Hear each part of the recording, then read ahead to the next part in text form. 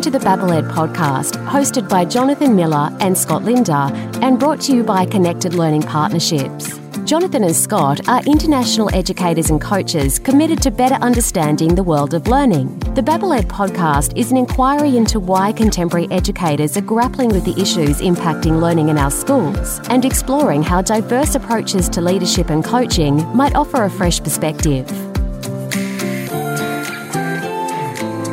Hello again, everybody, and welcome to episode 3 of the Babble Ed podcast. I'm Jonathan Miller, as always, joined by my co-host and good friend and colleague, Scott Linder. How you doing today, buddy? I'm really good, Jonathan. I like how it's like, as always, joined here, because this is episode 3. This is episode 3. Yes, as always. I hope this goes on for always and forever. Speaking of always and forever, and even though this is episode 3, I think we need to announce that we got to make sure we're not getting too big of a head or anything like that, because this is getting pretty huge after 2 episodes. We have had over 25 downloads. Yes. Stephen Taylor, thank you very much. We do know that you are 2 of them. It's enough to say that we're not quite trending, but we're definitely blowing up. Yeah. The focus of our babble today is diversity, equity, and inclusion. We have asked Ravana Bodden, who is the head of Enriched Inclusion at the Western Academy of Beijing, to join us today. Hi, Ravana. Thank you for taking some time to babble with us today. How are you? Hi, Jonathan. Hi, Scott. Thanks for having me on your amazingly popular podcast. It's going to blow up even more now that we're so excited that you're joining us, Ravana. I'm good. I'm fine. Good. We appreciate your time today talking about this pretty big topic, especially when we think about the need and the focus that schools need to put into this to make sure that educational institutions are providing equity and inclusion, and that, you know, there's diversity that is clearly seen and respected. Can you tell us a bit of your story? How did you get to be where you are today as the head of EI at WAB? Just give us a rundown. Well, I've always had a finger in the student support pie, as in schools. And throughout my career, I got even more interested after I had finished my master's in counselling and guidance about diversity at the top end of the spectrum. So students who are experiencing extreme difficulty with participating within a mainstream schooling framework. And so focusing on quite a small minority sometimes in a school, but such an important part of being a diverse place to work, right? Yeah. So EI, or Enriched Inclusion, basically means supporting students that require individual programming and giving them the best educational opportunities ever. Yeah. I'm listening to you talk there, and I'm thinking, have these things been around for a long time? When I say these things, has the issue to do with inclusion or enriched inclusion, has that been around for a long time, or is it something that, for one, I'm feeling it's quite present now, something that I need to be across and understand better? I guess people listening might be thinking that too. So is there... So if you're talking about inclusion, I don't know what your school was like, Scott, when you were a student, or Jonathan, but inclusion has changed, or the inclusion of everybody historically has changed greatly in the last 20 years. So in terms of moving towards identifying populations of students that require what they need, we've got a lot better at naming it. Right. And there comes the term inclusion, and with that diversity, and of course there's an equity piece, right? Right. So you mentioned they're naming it without getting too far ahead. Right. Is it not enough to name it? What goes along with that? Naming something, as you know, you can name a lot of things, but you actually are not delving deep enough into it. And I think Brown versus Brown, United Nations Convention of Children's Rights, all these things signify that we have to address an issue of equity, diversity, and inclusion. But what next? Yeah, right. How do we deepen that conversation as educators in the classroom? How do we make that come alive? This is a dilemma facing every school now, especially on the international circuit where you have such a varied population of teachers as well as students. Yeah. I'm wondering too, you talk about, these are things that schools have to address. Might there be a bit of a misconception that when we say address, people might interpret it as like, well, we talk about it, but then where's the actual, like you said, the deep dive, or where is the action taken? How are you actually addressing it with action? Absolutely. And this is where I want to bring up this recent term that I've heard being sort of spouted in different conversations. JEDI. Now, it's an acronym, of course, and I really like it because it stands out as something quite cool. Yeah. But it's actually relating to bringing alive equity, diversity, and inclusion. Because once you put the J in front, the J stands for, can you guess? No, it's not lightsaber. So, okay, I'll tell you. It's not Jar Jar Binks. Right? Jar Jar Binks, maybe.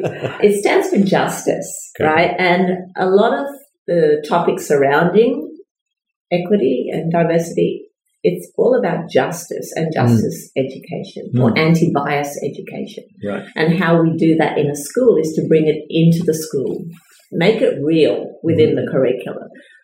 So listening to you there, and I mentioned the other day when I was listening to you talk as well, I feel challenged by that.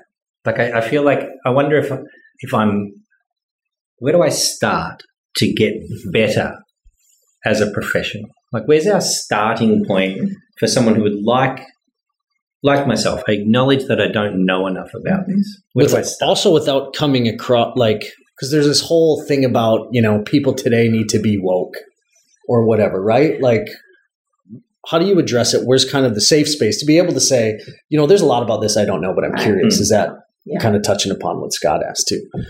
I think we need to step off a little ledge. In the sense that we need to look at ourselves first as a staff in a school, as a teacher, as an educator, and you have to look at your own biases. We all have bias. We all have self-bias. We've all got different upbringings, and we all have a different perspective on how we look upon others. So I think to be brave, I think the first step in schools is to actually sit down as a staff and say, agree, yes, we have biases. Let's face ourselves in the mirror and work out where our point is of where we judge others. Because I think that's the perspective I think that we need to have before we're able to educate students, right?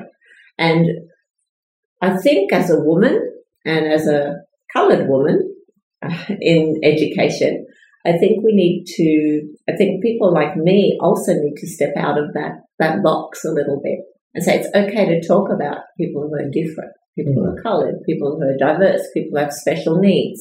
It's okay as long as you're respectful and own your own bias. And acknowledge that, That's a great stepping off point as a school. I mean, the other big one is, do we name the diversity, equity, and inclusion as separate things? And do we all understand the definition? Can we jump in there with the language and how we, I'm thinking about that as I mentioned before, like a cultural force of language can be really powerful. Are we united in our understanding and the way we use the language there? So do you have anything that we might, thinking about that potentially as a starting point?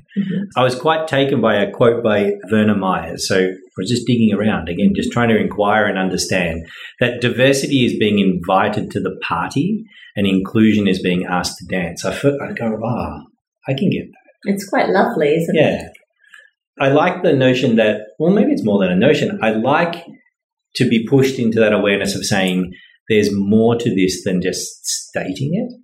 But I also want to have a respectful space to negotiate and understand my own biases. So how do we set those conditions? And is there a similarity between this and other areas of education where we set conditions of trust and safe to have the conversation? You said trust, right? You said trust. And that's such a grounding start. Yep. You have to have trust and relationships with the people you work with and the students that you teach before you can step off that ledge, as I said. And how we get that is through our work in our universal programming. How do we do this through our units of inquiry? Mm-hmm. How do we build the trust in the relationship that it's okay to say something that may not always seem right or feel right, but this is a big one. Diversity is variety in its simple form, right? The meaning of diversity is to have variety. Mm-hmm. I heard that's the spice of life, too. Yeah. It's a buzzword. Yeah. But it kind of is something, one of those boxes that administrators need to tick, right? So you need a diverse population. Right. And like you say, then what? So thinking in the teacher space, there's two things that I'm sort of hanging on today. First thing is the conditions of trust and the connection to coaching, and how it's a human system, schools, right?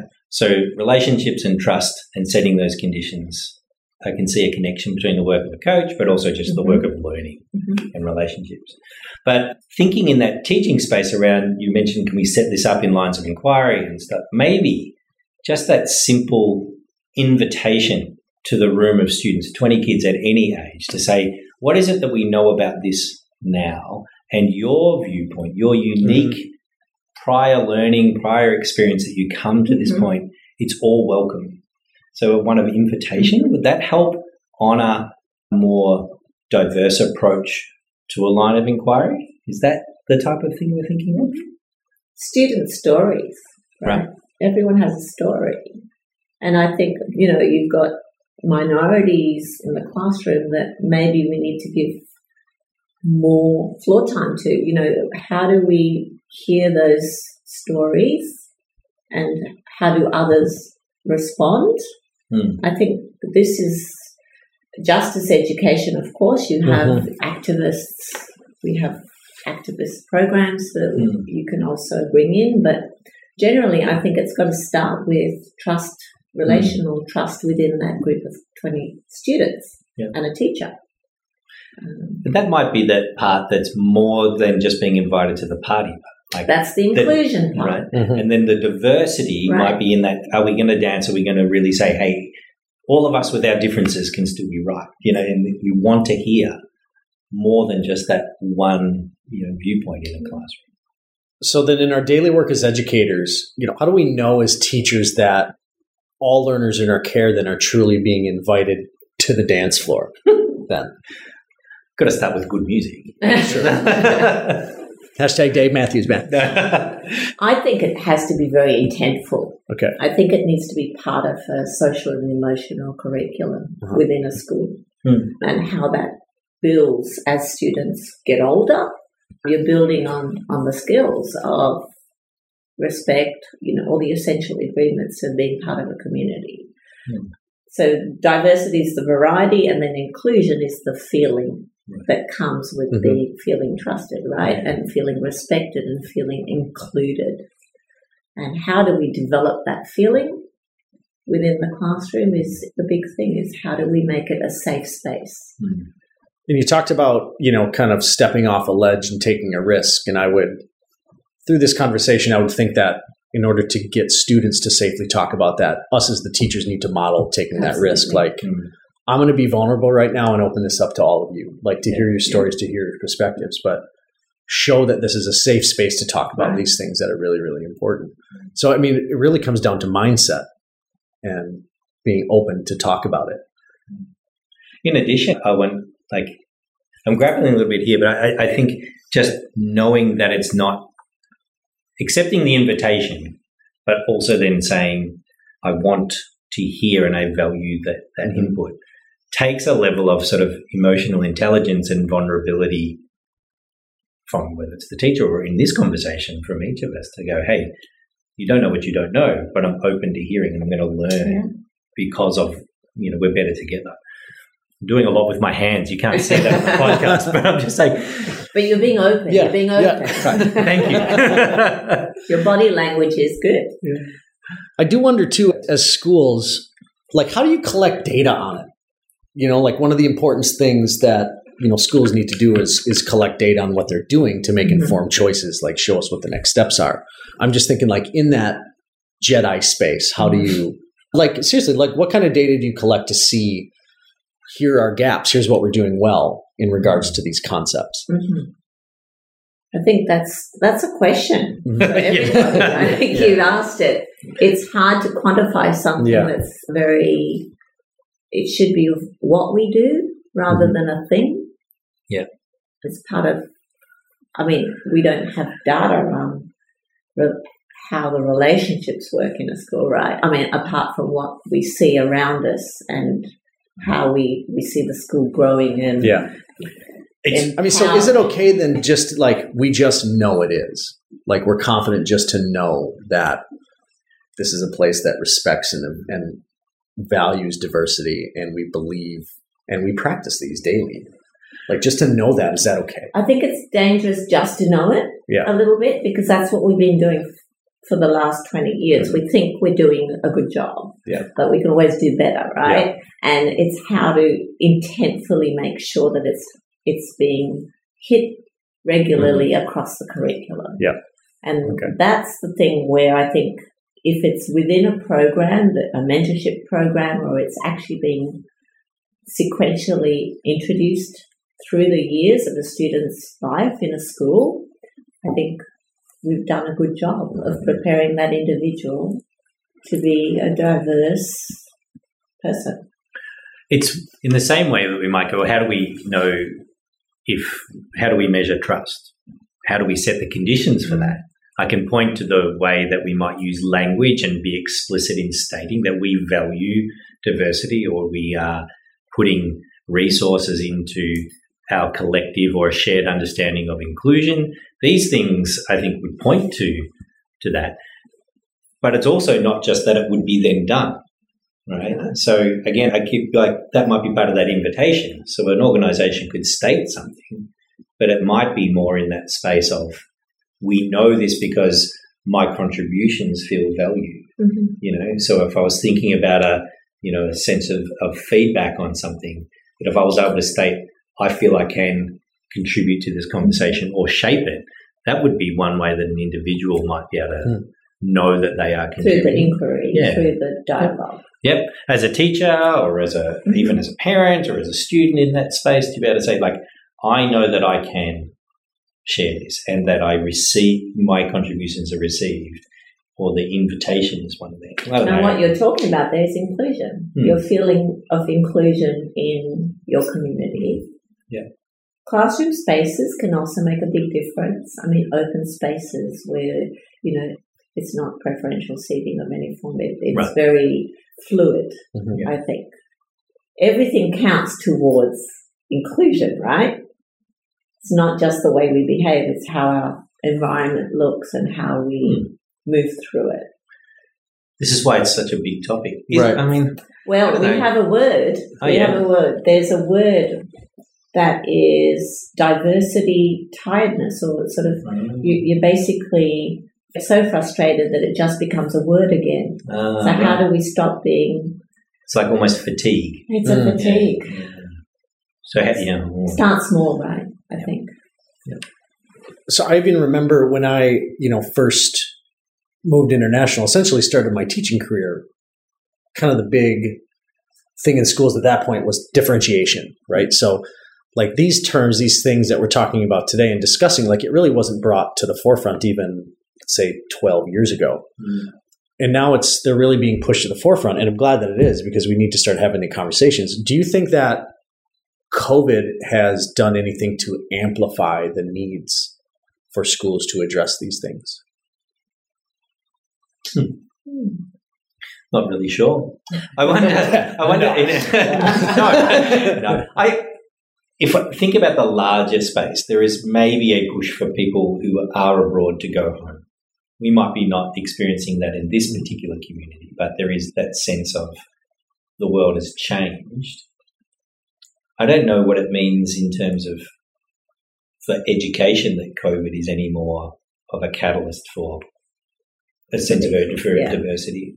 But I would imagine that as less people are living that sort of global nomad space potentially, that there is less of a particular type of diversity in communities, like as people are going home, so to speak.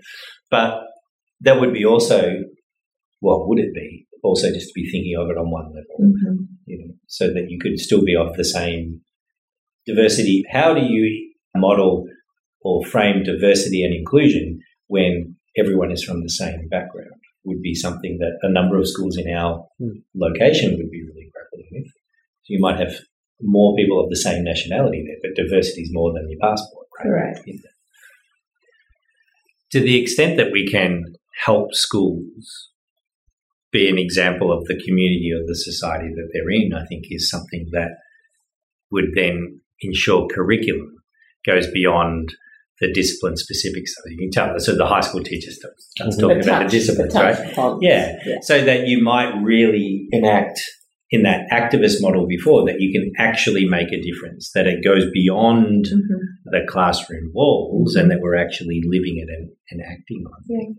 But I think it's also, I don't want to use the word, is it connected with permission to do that? That a teacher might not feel bound by only delivering a written curriculum within a particular framework with these deliverables, that a student might choose to express their understanding in multiple ways, and that resonates for the individual. Right.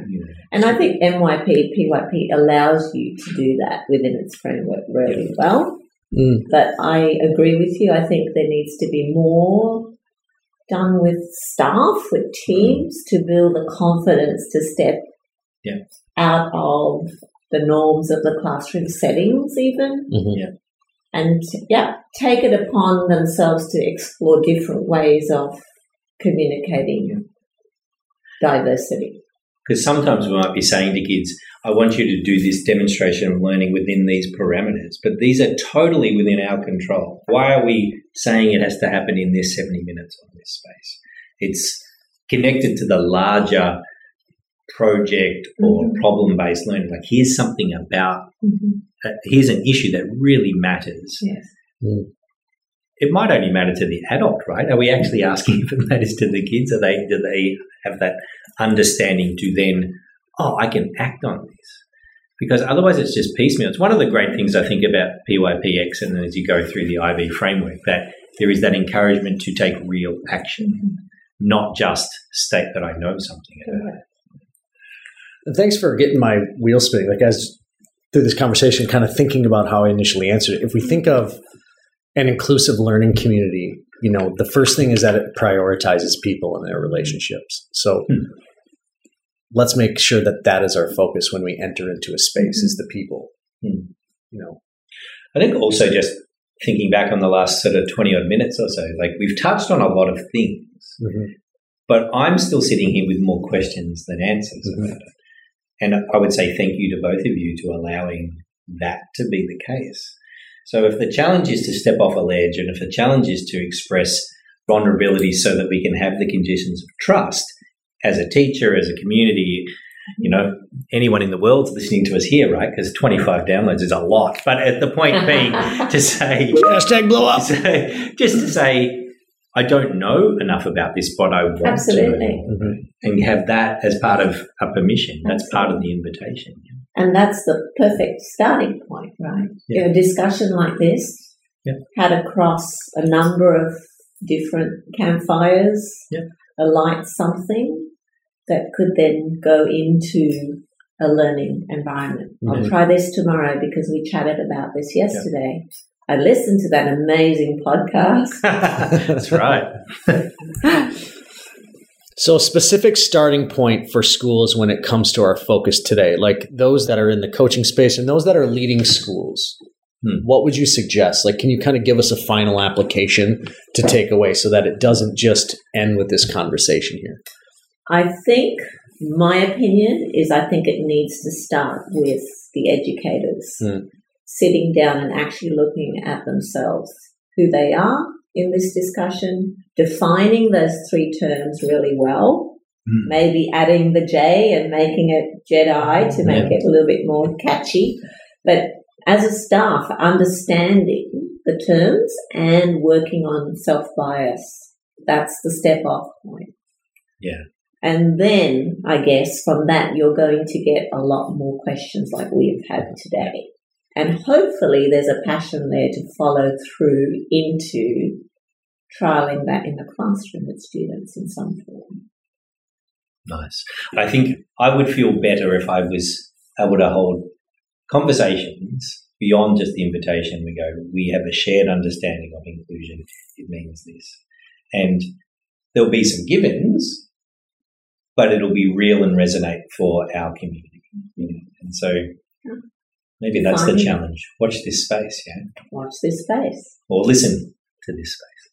Well, thank you for being our Jedi today. Yes. Rilvana, this was awesome. Thank you so much for just babbling with us today. This is a real pleasure. It was a big learning experience for me. So thank you. Thanks, team. Thank you. Should we get out of here? I think it's time.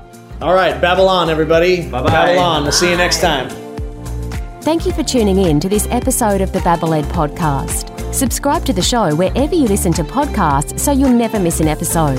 While you're at it, if you found value in this show, we'd appreciate a rating on iTunes. Or if you'd simply tell a friend about the show, that would help us out too. You can connect with Jonathan and Scott via Twitter at JFJ Miller and at Lind Scott, or through connectedlearningpartnerships.com.